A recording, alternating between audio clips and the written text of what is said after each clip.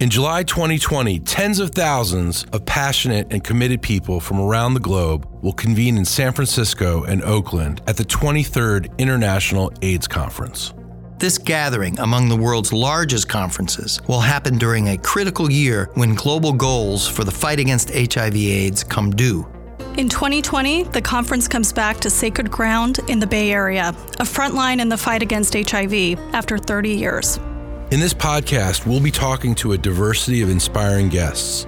They have been and remain at the very forefront of the ongoing fight against HIV/AIDS, both at home and abroad. This is the first time, I think, in history where a single department with multiple different components of the agencies have come together simultaneously to work in synergy to approach a problem that has been identified in a geographic and demographic way. For nearly 40 years, Dr. Fauci has been at the forefront of the fight against HIV/AIDS. He served as one of the main architects of PEPFAR and the new 10-year plan to end HIV in the United States, which President Trump announced during his State of the Union address in February 2019. Dr. Fauci talks with Stephen Andrew about how the plan reprioritizes HIV diagnosis, prevention, and treatment. They also discuss the biggest obstacles and opportunities for implementation. I'm Andrew Schwartz. I'm Steve Morrison. And I'm Sarah Allender. This is AIDS 2020. Dr. Fauci, thank you so much for being here with us today. So tell me, how many presidents have you served under? 6. 6 presidents. Right. I was appointed in my position as the director of NIAID under President Reagan, and I served under President Reagan, George H.W. Bush, President Clinton, George W. Bush, President Obama, and now President Trump. You've seen it all. Well, not all, but a lot. All right. So from the beginning, you've been part of NIAID since 1984. And your role now, can you tell us a little bit about your role now and what you're doing there now? And what's your primary focus these days? Well, I wear a couple of hats at the NIH. I'm the director of the NIAID, which is the second largest institute among the institutes, with a budget of about $5.8 billion. And we're responsible for the conduct and support of the vast majority of work that is being done in basic and clinical research in infectious diseases and immune-mediated and allergic diseases. Our AIDS budget is rather substantial. If you look at the NIH's AIDS budget, it's about $3 billion. So $3 billion. $3 billion. We are involved at every level, from the fundamental basic to the clinical work, in things that have to do not only with the obvious diseases like HIV, AIDS, malaria, tuberculosis, but also emerging and re-emerging infectious diseases like Ebola and Zika and West Nile. So that's one of the things we do. The other thing is that I still am an active scientist. I have a laboratory that has been involved in AIDS research literally from the very first weeks to months of the outbreak, where we started studying patients even before we knew it was HIV. And I continue to do that as a person who's the head of a laboratory there. And in addition, I still see patients because I'm fundamentally a physician. So I still see patients, mostly AIDS patients. Now, Americans sometimes know you as the guy we don't want to see when there's a Zika outbreak, right, or if there's an Ebola case. But on the other hand, you've been very reassuring to a lot of Americans for a very long time as a steady presence and a presence that people can trust. And of course, when it comes to AIDS research, you've been very reassuring, and the disease and the cures and the treatments for disease has come a long way. Tell us a little bit about where we are right now. With AIDS, we're in a very interesting situation because the science and the scientific advances that we've had over the last 38 years since we first recognized this new disease has really been nothing short of breathtaking. When you look at going from a disease that was almost uniformly fatal, not knowing what the etiologic agent was, not to mention the fact that we had no treatment for it, to today, in 2019, where you have treatments that can actually consistently, in almost everyone, bring down the level of virus to below detectable, which has two major impacts. One, it saves the life of the individual and allows them to lead, in most cases, an essentially normal life. But it also makes it essentially impossible for that person to transmit the virus to their sexual partner. And that's referred to as treatment as prevention. We also have very good modalities of prevention, such as pre-exposure prophylaxis.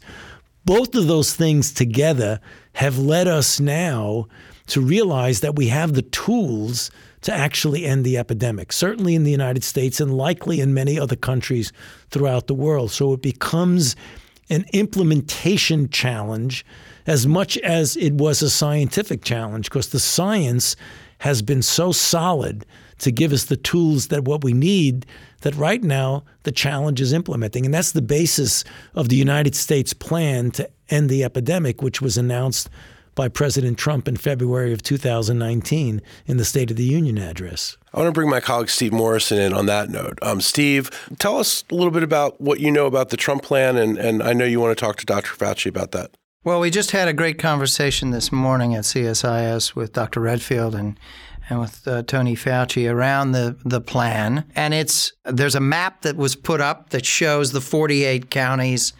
It includes Washington, D.C., San Juan as 2 cities, and 7 rural states. It's overwhelmingly southern-based. The map is a dramatic and powerful tool in conveying to an audience that may not be expert in any of this that this is real and it's doable. And it's a very powerful message that comes forward. It's an ambitious program. It was a surprise. I think maybe Tony can tell us a bit about how the hell did this happen, because it's been attempted in earlier administrations to have a breakthrough, put new muscle and resources behind ending this epidemic. Tony's been in the lead in some of those earlier efforts. In this case, it worked. You got all the way to the president. It would be useful to hear, how did this happen? That's one thing. And the second is, what worries us looking ahead? And we talked earlier today, and maybe we can talk a little bit more about stigma as a particularly pernicious and complicated force that stands in the way, particularly in some of these southern-based communities. Just so our listeners know, the event Steve's referring to today, Tuesday, June 4th, can be found on our website, csis.org. It's available on demand, also on our YouTube channel. The point that Steve was making is follows. We have known that we've had the tools, treatment as prevention, pre-exposure prophylaxis, a variety of the tools, if implemented properly, could actually end the epidemic. What's happened now, what's different, is a realization and a bringing together of the right people at the right time with the right facts and the right tools to be able to say, we can do this. And what Steve was referring to is that when Bob Redfield and I got together after he got his appointment as the CDC director, we said, let's take a look at this and see if we could actually get a concerted effort to really implement this. And why do we think it works or will work in the United States? And the map that Steve was talking about, it's stunning. The United States has 3,007 counties in the United States, those little boxes that you see on the map. More than 50% of all the new infections in the United States have occurred in 48 plus D.C. and San Juan, Puerto Rico. 50 locations, 50 out of 3,007. So we have a geographically concentrated epidemic. So we have a demographic concentration. It's unfortunately 13% of our population is African American, yet almost 50% of the new infections are among African Americans, 60+% in gay men, 75% in young people.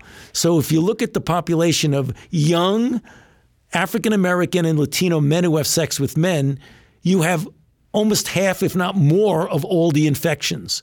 You take the demographic concentration and the geographic concentration and you say, if we put all our resources together and focus these tools of treatment as prevention and pre-exposure prophylaxis on those concentrated areas, if you do the modeling, you can end the epidemic. And the goal of the plan, it's a 10-year plan, is to decrease the incidence, the new infections, by 75% in 5 years and 90% in 10 years. So we have about 38,000 new infections each year in the United States. We want to bring that down to 3,000 or below.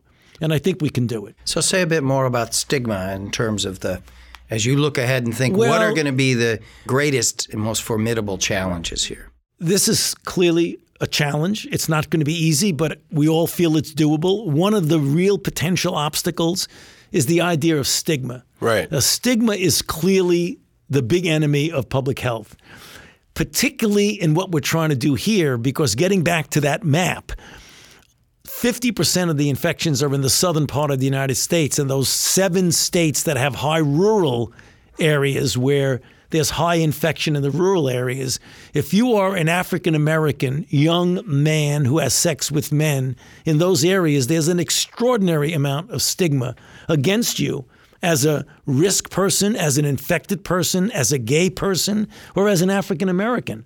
So we're going to have to fight that stigma very, very aggressively if we're going to get this plan to work. Because these are people that are not embraced by society. Well, they're disenfranchised from society, and they've historically been that way. And you add upon it the idea of a disease that people tend to shy away from, that have misinformation about.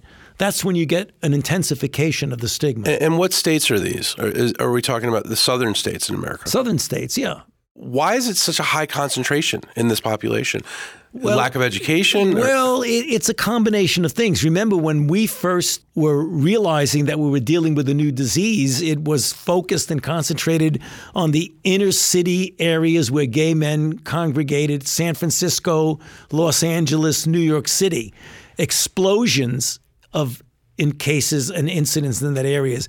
As the epidemic matured, we realized that, there's sex universal. Men who have sex with men are distributed throughout the country. But in areas where you have disenfranchisement from healthcare, disenfranchisement from societal help and understanding about your situation, be it poverty, be it lack of employment, being lack of access of care, all of the medical things that fuel an epidemic start to flourish.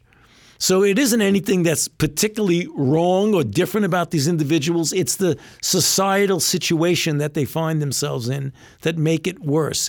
It's much more difficult for an African-American man who has sex with men, who lives in a rural southern community, to be open in discussing things like risk factors and what do you do to mitigate your risk.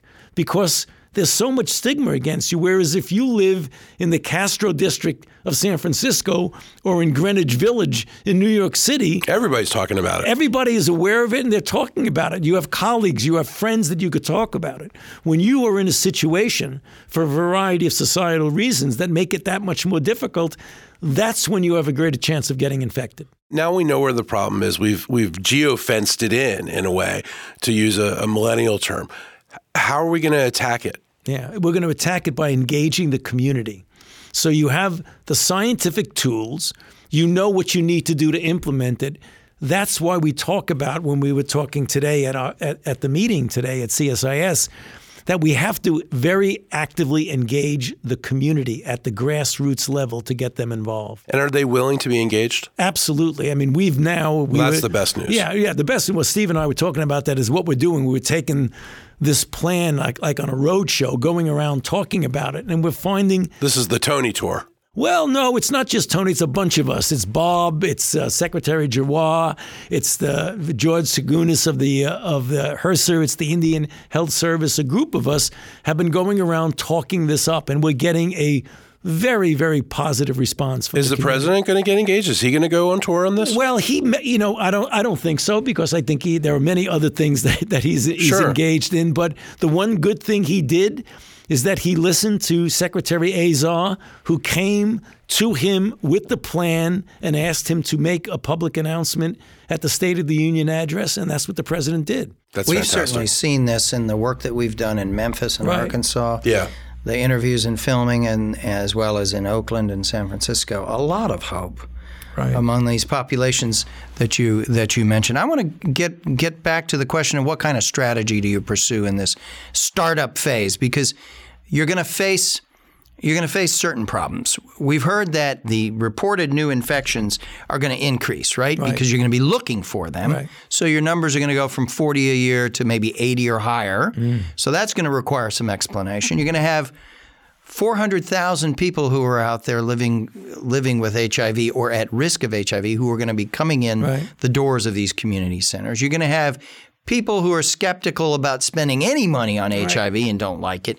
You have people who don't like the Trump administration and be skeptical that this is real on that front. You got controversy. Right, they're going to say, how could this president possibly be helping disenfranchised people, for instance? Right. But clearly you're saying that's not the case. Steve brought up a lot of potential objections, and there is really a good counter to every one of those. So let's talk about unwillingness to spend money on this particular plan. Well, if you don't spend money and you don't end the epidemic and you do the simple math, the amount of money that you will have spent in the 10 years between now and when the goal is to get it down by 90% would completely dwarf the amount of money that we're putting into the plan. So objection number one, throw that away. This issue of people saying, well, there's the anti-Trump administration, so therefore we don't want to get involved. This transcends administrations. This is a public health issue. It's going to be here after the Trump administration. It's here now with the Trump administration, and the seeds of it occurred well before the Trump administration. So I think if you trying to link it to something, whether you like or don't like administration, that's not what we're all about. We're not political. We're public health people. Thank goodness. Yes. I mean, that's how it has to be. Yeah. This is a major societal problem, and for once, maybe it doesn't need to be political. Right. Right. Let's turn our attention for a moment to the AIDS 2020, the International AIDS Conference, July of 2020 in San Francisco and Oakland. That'll be a little over a year, so there'll be some operational realities in implementing this. How do you expect what you're doing here in this national plan will figure at that time? Well, I think there are going to be a couple of issues that will undoubtedly come up at the Summit 2020 IAS meeting. It'll be, you've had this plan, you've been talking about it, let's see some of the results. And it's going to be interesting because, as Steve said, if we were even a little bit successful in the first year, and remember, this is a 10-year plan, we're not going to get it right in the first year or the second year. And that's the reason why we talk about implementation science, to evaluate step by step what we're doing and to self-correct as we go along so that by the time we're years into it, we finally are getting it right. The questions are going to be, what have you done for us lately? What are the results? The other one is the potentially paradoxical result of having 38,000 new infections a year and then finding out that when you go out into the community to do a lot of testing, the new diagnoses might go up. And we got to educate people into realizing a new diagnosis is not the same as a new infection. So you can have a big increase in new diagnoses because you're diagnosing people who were not realizing they were infected at the same time as you have a decrease in incidence. It seems almost oxymoronic that you could have an increase in diagnosis and a decrease in incidence, but that's what we are hoping for, that we can identify more people who are infected, hence increase in diagnosis, and we're going to decrease the actual incidence. That's what we're going to be probably talking about. Then the other thing, since this is an international AIDS conference, they're going to be the natural questions. You're doing this in the United States. Is this something that's feasible internationally? And the answer, it is, but it'll be more complicated because the international AIDS scene is not unidimensional. It's different for different countries. Some countries have a generalized epidemic. Some countries have a more focused epidemic. And ending the epidemic in the global sense will depend on the individual countries as opposed to a homogeneous global approach. Are we going to be accused of taking an America first posture on this? I don't think so. I don't think so at all, because take a look. We started and support PEPFAR. Right. That is the most impactful public health measure against a single disease in history. Right. So that has nothing to do with America. So anyone who says America first doesn't understand PEPFAR. In addition, the United States supports between 25% and 1/3 of all of the resources of the Global Fund to fight AIDS, tuberculosis, and malaria. So there's the answer for that. But going back to what you said before, the what have you done for me lately, it seems to me that part of what you're going to be facing is a PR problem. Right. And how are you going to deal with that? Well, just go with the data, go with the facts, explain to people what we're trying to do. This is a 10-year plan. we don't expect to have a home run in year one. Tony, just to close, can you tell us why you're so hopeful? What's the basis of your optimism? Well, it's really twofold. One, as I said time and again, we absolutely have the scientific tools to do this. There is no doubt about that. I don't think there's anybody who understands scientific and health data that would argue that we have the tools to do it. We just need to implement it. The other thing is that this is the first time, I think, in history, with regard to the history of HIV, where a single department with multiple different components of the agencies have come together simultaneously to work in synergy to approach a problem that has been identified in a geographic and demographic way. We have never had that happen simultaneously at the same time. You have the CDC, you have the NIH, you have the Assistant Secretary for Health, you have HRSA, you have SAMHSA, you have the Indian Health Service, all working as a team to get this done. Dr. Fauci, thanks so much for your time today. We'll look forward to checking back in with you before the conference in 2020, and keep up the good work. Thank you. It's good to be with you. Thank you for tuning in to this episode of AIDS 2020 featuring Dr. Anthony Fauci. Subscribe to the AIDS 2020 podcast to get our latest content.